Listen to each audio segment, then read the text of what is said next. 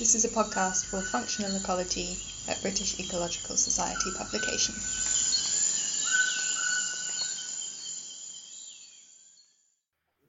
Hi everyone, today I'm delighted to welcome Hannah Meyer to the podcast.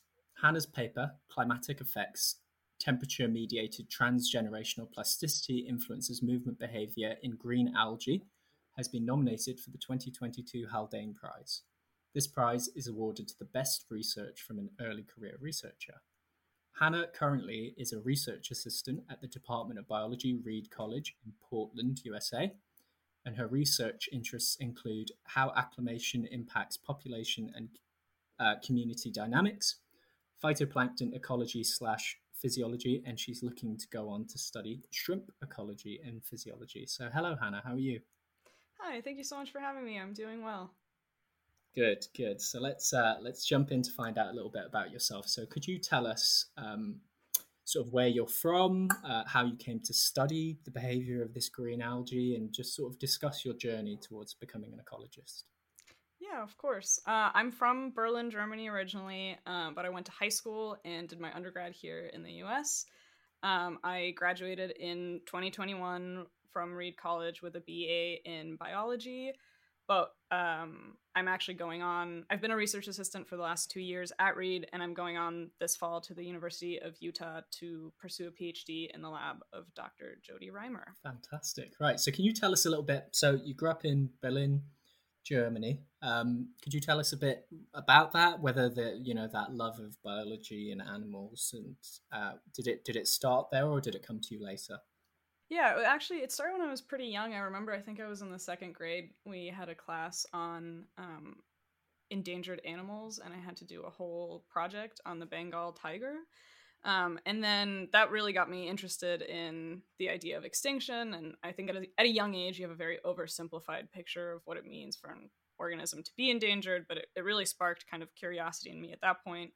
And actually, we left Germany when I was about 7, and we moved to India for my dad's job. And I think there, Wow. just being exposed to so many different ecosystems and different kinds of flora and fauna was really, really interesting to me growing up. And so that really fueled my passion for environmental conservation and interest in the natural world. Fantastic. So, I mean, Bengal tiger, that's cropped up. Have you got a favorite study organism? I know at the moment it's sort of phytoplankton, but have you got one that was just maybe that was the dream to study, and now maybe it's changed? Maybe shrimp are. I don't know.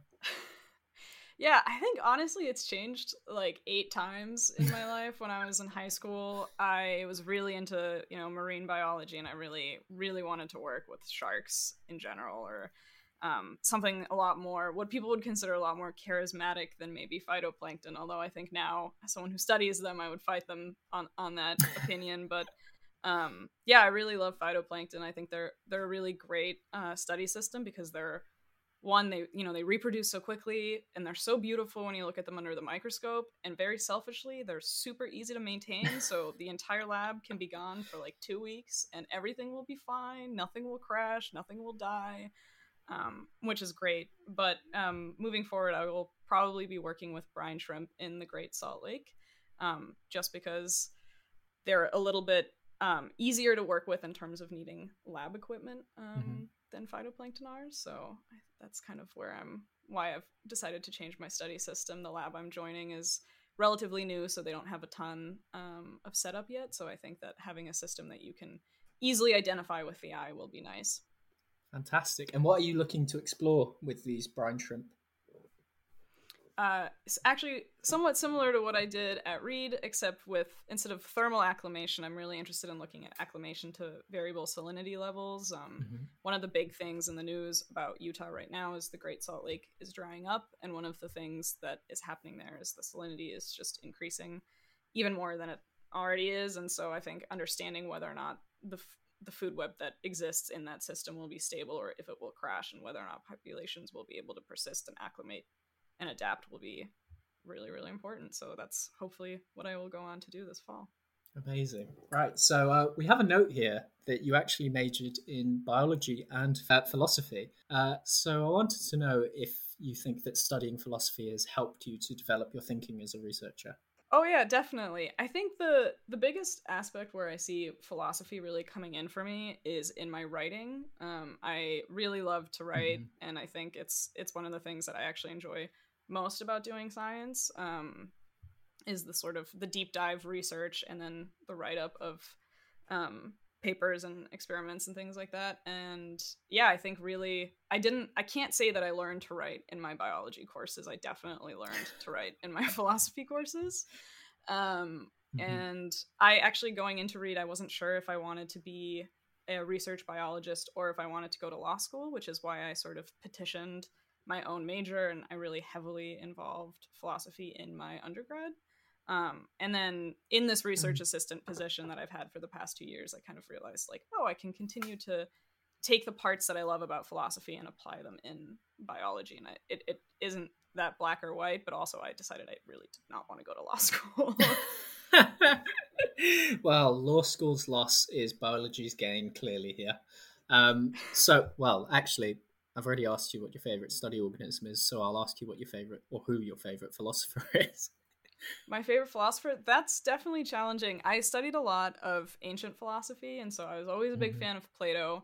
But I actually last year sat in on a philosophy of science class, and we read this fantastic book called Why Trust Science by Naomi Oreskes, who's a contemporary philosopher. And that was a fantastic book and definitely helpful to think about as someone who is trying to convince people to believe in science. Absolutely. Wonderful. Right. So we've plugged her, which is good. That's nice. So perhaps now we can move on to talking a little bit about the paper. So the paper is based on your undergraduate research, which is very remarkable. And transgenerational plasticity, it's a really fascinating topic. But just before we jump into all of it, could you explain it in simple terms and tell us what drew you to the topic initially? Yeah, I think one of the things that I realized in beginning this research is that we have a very oversimplified picture of what might happen to organisms in the face of climate change, which is they will either go extinct or they will adapt. And I think there's a lot of processes that will impact the outcome of between those two. And so we were really interested in figuring out what happens in between organisms experiencing super stressful conditions and then either adapting or going extinct. And one of the things that was really cool about this project was that it really gave us an opportunity to look at how individuals respond to their environment in real time across generations.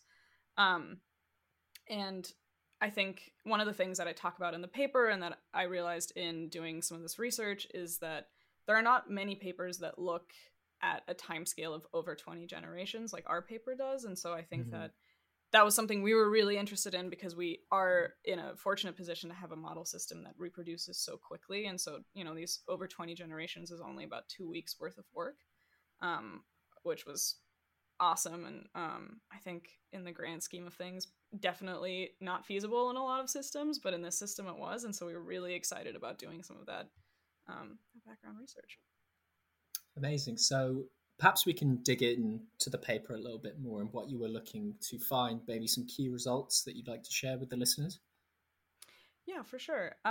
So I think this paper really highlights um, that to understand how organisms will respond to environmental conditions, we have to consider the environmental conditions of previous generations. And as I mentioned, there are not a lot of papers that are able to do it at this time scale. And so one of the key takeaways that we saw was that temperature affects the movement behavior in these motile green algae for up to 10 generations after being transferred into novel environmental conditions, which is a huge amount of time, Mm-hmm. and definitely not quite not quite as extensive as we were expecting. But it's really important because one of the things it suggests to us is that some organisms are better positioned to withstand stressful conditions, which are increasingly common and likely in the face of climate change. And so in our experiment, for example, the populations that were acclimated to their ideal temperature range, which is about 25 degrees Celsius, were the ones that were the most likely to be able to navigate out of thermally stressful conditions, and the population that was the least likely to do so was the one that was exposed to heat stress for 2 weeks and acclimated to this 37.5 degrees Celsius temperature, which is the upper bound of what this species can tolerate. Wow. That's remarkable. So, yeah, perhaps you can talk a little bit on the potential consequences of your findings in freshwater systems like lakes. I mean, you're going on to study in Salt Lake, and perhaps you can talk about whether these findings from these types of experiments are applicable to real world situations or other organisms. Yeah, I think one of the things that our lab is really passionate about is kind of uniting lab work, field work, and mathematical modeling. And so one of the things we really wanted to do was highlight that the idea of previous environmental exposure from different generations can impact the response to novel conditions and have that built into predictive models in the future. Mm-hmm. And I do think that that will be really important in freshwater ecosystems, especially lakes and ponds. We do some field work up in the Mount St. Helens area, and it's really crazy to see every year how different these ponds in this very small area are.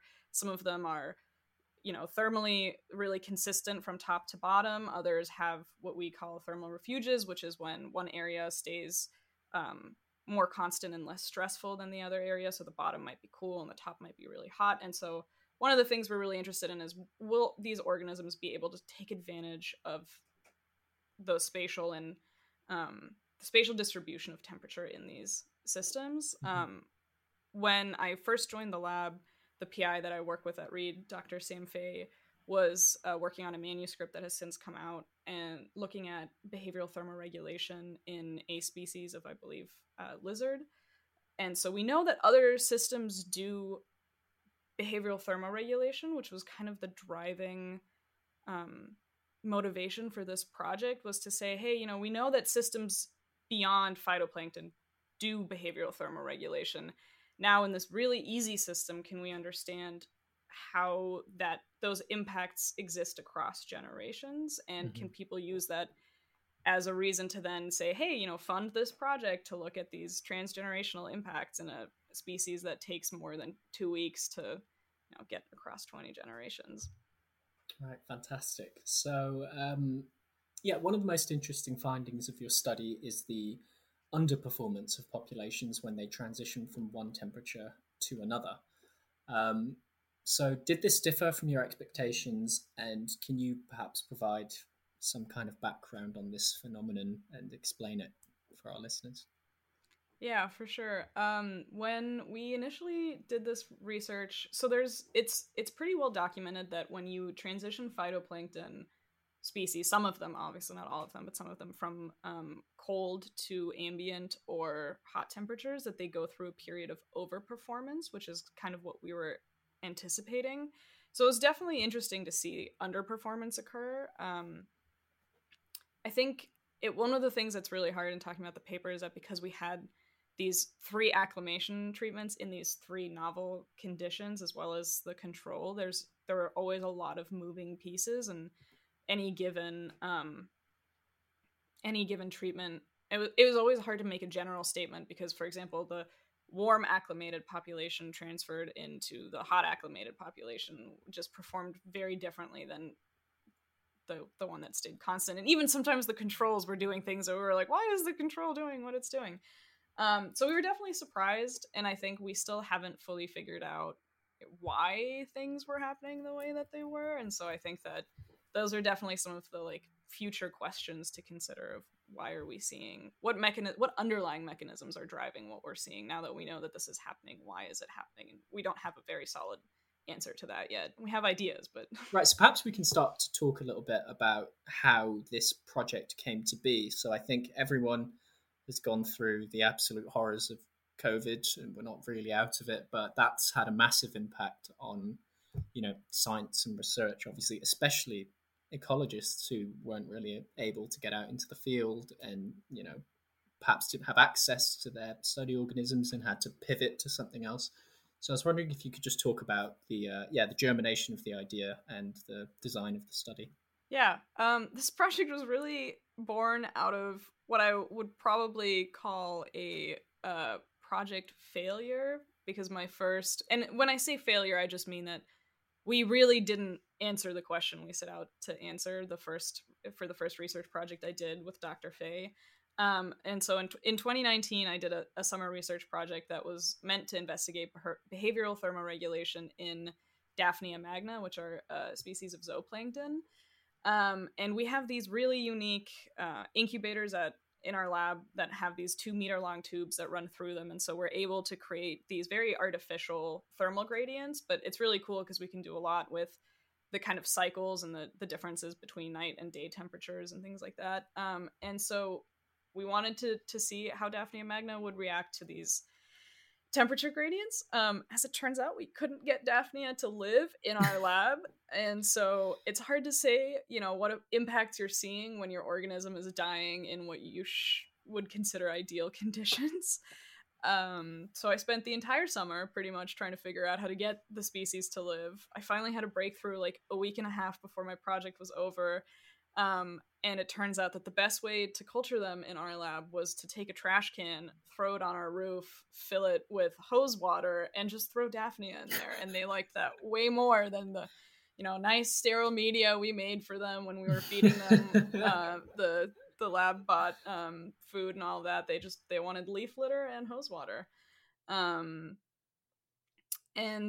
we knew from other papers that Chlamydomonas reinhardtii, which is the species of motile green algae that we ended up working with, is able to move away from thermally stressful environments. There was a 2018 paper in Scientific Reports that showed that. And we also know that they're able to move towards optimal conditions. Specifically, there was an experiment done with light where they saw that individuals would move towards light conditions. And so we were like, wow, we could try to redo this experiment with a system that we know well and we know survives and does well in our lab. And so we really wanted to look at this population level response, which we actually were later able to incorporate back into the project, which is in the paper what we refer to as this dispersal assay. But that was really supposed to be my undergrad thesis. And then COVID happened and things did not work out the way we wanted them to. So we had a lot of stringent restrictions on how many people could be in lab. And at the time, Dr. Fay had a lab manager, Tamara Layden, who's one of the co-authors on this paper. And so we tried to limit lab use to the two of them. And also, I was a full-time remote student for my own health purposes. So I wasn't even in Portland during all of this. And so we had to create an experiment that would take less time to do in the lab and would have a predominant data analysis that could happen remotely, where the raw data. So what ended up happening was Tamara Layden collected the raw data files, which were these video clips, and then sent them to me, and I analyzed the video clips to get the data frames and then did analysis on that data.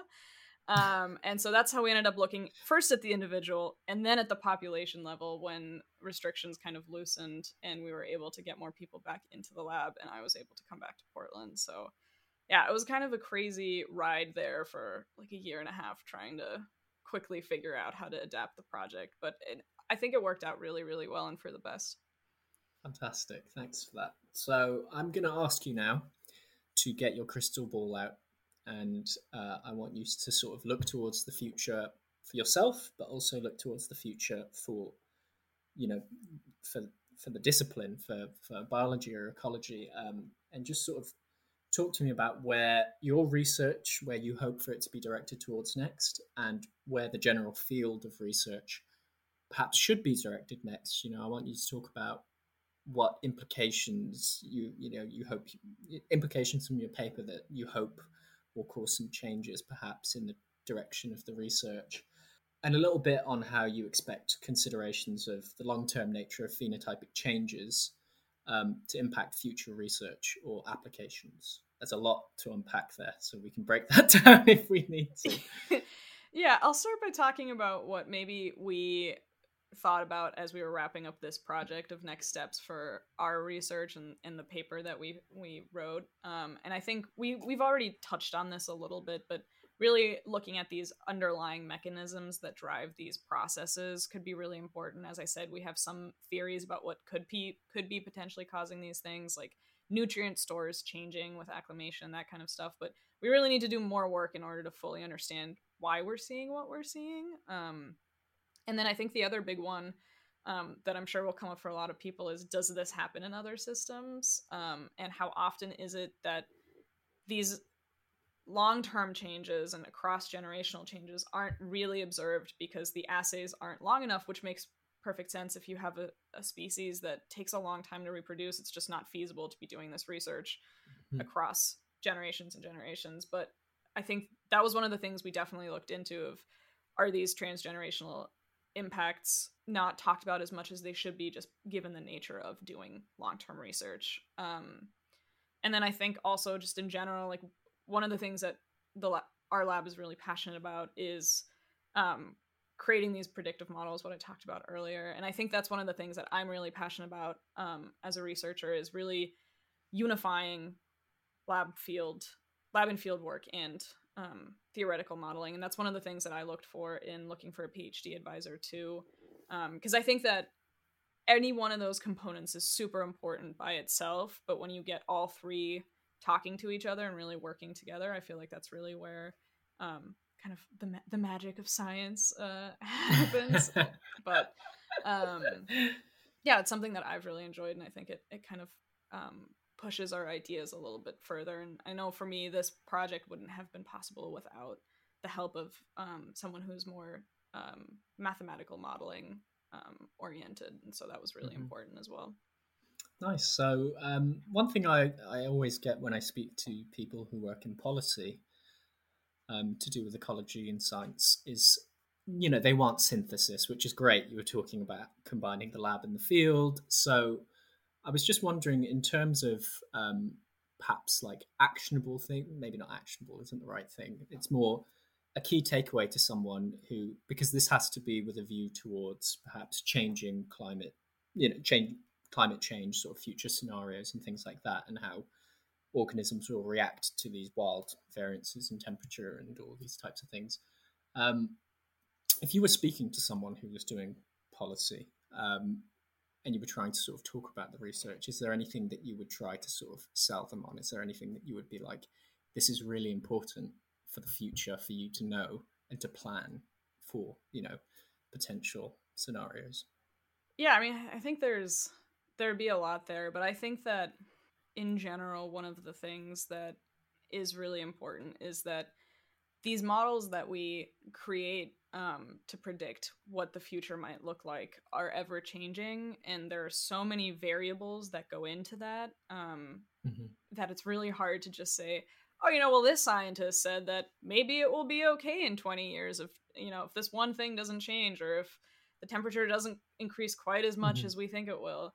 And I think just understanding that those kinds of predictions are super nuanced, and in order to really understand what they mean, you have to break down the model and look at what variables go into it. And that, one of the things that we've talked about is it also varies from system to system, and some systems will be more vulnerable to certain changes than others, and certain landscapes will provide better buffers for climate change than others. And so I think that's one thing that it's really important, because you read the news and you hear these big stories of like, well, this person said that it would be just fine if it doesn't increase beyond 2 degrees Celsius, and it's like, well, it really depends on what you're looking at, and you can't just make a blanket statement like that. And even as a scientific community, we're constantly learning more about how these changes will impact our specific model systems, let alone like the entirety of the world and every ecosystem that exists. So we're looking at engendering caution in grand statements and as much collaboration, I suppose, in sort of interdisciplinary research as possible, all hands on deck. Wonderful. Yeah. So just as we're kind of coming towards the end of the podcast, I was wondering if there's any shout outs you'd like to give to people who have helped you along the way. Yeah, totally. Definitely the staff at Reed College in the biology department, who often go way underappreciated, but definitely are the reason that we're able to do any of the research, especially in our lab. Particularly Jay Ewing and Greta Glover, who really, really helped me with this project and helped build the equipment. Those 2-meter long tubes I've talked about that we have in our incubators, Jay helped us build those, and Greta helped me figure out TrackMate and really worked with me a lot during COVID, which was great. And then my PI, Sam Fay, who is just the most supportive PI and mentor that someone could hope for, especially at this career stage. And all the other co-authors and my family for making this work possible. Colin Kramer and his lab really just adopted me right into their lab group after I graduated, which was really nice. And then also definitely functional ecology and you, Frank. This has been a really great experience in terms of having this be my first paper that I published. And I think that not everyone has a really good experience with the first journal they work with. And so I've definitely really appreciated all of the support and the understanding, especially, working across time zones and with different people during COVID. There were a lot more delays than I think we had hoped for, but I really appreciated that there was always support and understanding there. Wonderful. Right. So that brings me on to, well, it's a testament to the strength of the paper, because ultimately, if it wasn't good enough, it would have been rejected very quickly. And we absolutely loved this paper. And it actually was the cover image for the December 2022 issue, which, as a layperson, which I am, I remember looking at it and thinking, Christmas lights. It's perfect for December. So I was wondering maybe if you could talk about that picture, because we'll definitely share it in the promotion of this podcast. And I thought it was beautiful. So it's the tracked movements of I'm not even going to try and say the name, so it's green algae to me. The tracked movements. Perhaps you can talk about the significance of that picture and why you chose that as the one to share for the plain language summary. Yeah, for sure. So that picture is actually a pretty standard output from TrackMate. That's what it looks like after the software has looked at all of the frames and identified particles and kind of identified their trajectories across time. And I think when I first started working with TrackMate, I was really blown away by how beautiful these images were. And I think one of the reasons we picked that one was for just aesthetic reasons. There were some really cool colors there. But it was actually from one of our experimental treatments. I somewhere in my notes know exactly which one, but at this point in time, I do not remember. But it was, we figured it would be cool to share. You don't really get a lot of cool images from this sort of more quantitative world, is one of the things that we spent a lot of time talking about. And so we thought that this was a really unique picture to share instead of just sharing a picture of Chlamydomonas, which are also very pretty and always a really solid fallback option. But we were like, oh, wow, this would be a really cool opportunity to highlight some of the other work that we did. And honestly, working with TrackMate was a huge part of this project. And so I was really excited to get to share that, because I did spend many a morning until like 4 a.m. working through TrackMate and analyzing my data. So I was like, I get to plug this thing that took me forever. Fantastic. And just as we wrap up, as I said at the start of this podcast, Hannah's paper has been nominated for the 2022 Haldane Prize. She is one of 12 nominees at the moment. Strong competition, but we wish her all the best of luck. The scoring's still ongoing, but we just want to ask how it feels to be nominated for the Haldane Prize, and perhaps some perspectives on it, your opinion of a kind of prize like this. Yeah, I mean, it feels incredible. I'm super honored to have my name on this list amongst so many other amazing early career researchers. It's really, really cool. And I think being so early on in my scientific career, it definitely feels really, really good and very validating. I think, as probably most researchers can share, I've loved this project. At times I have felt so many frustrations with it. There are times when we were working on the manuscript and it was in review and I was like, I can't read it anymore. I just need it to be done. But it feels really gratifying to know that all of that was really worth it. And that, I think too, for me, especially working on so much of this during COVID, I felt really isolated during a lot of the research. And so having it go out into the world and be well received has felt really, really good. And I think, had I known that then, I feel like sometimes those frustrations would have been a little easier to push through, but it definitely, like, in hindsight, it feels really, really good. So yeah, I'm really excited. Good. Yeah. Shows the value of perseverance, I suppose. All right, so yeah, as we're finishing up now, I just want to remind all of our listeners that a link to the paper and the plain language summary, which I implore everyone to look at because that picture is gorgeous, will be available in the description of this podcast On top of that, Hannah has very, very helpfully provided blog posts as well for our functional ecology blog, and there's one in German translation, which we love. Love it, love it, love it when people are inclusive of, different people who speak different languages. So please do go read that blog post as well, and a lovely picture in there as well of the green algae that Hannah worked on. So yeah, as we wrap up, I just want to say that, I want to wish Hannah the best of luck with this nomination, but also in the future. I really hope you can continue to pursue your research goals, and if I can cheekily say so, that you continue submitting other exciting papers to functional ecology. Hopefully. Wonderful. Thank you for your time, Hannah. I really appreciate it. Yeah, thank you so much for having me.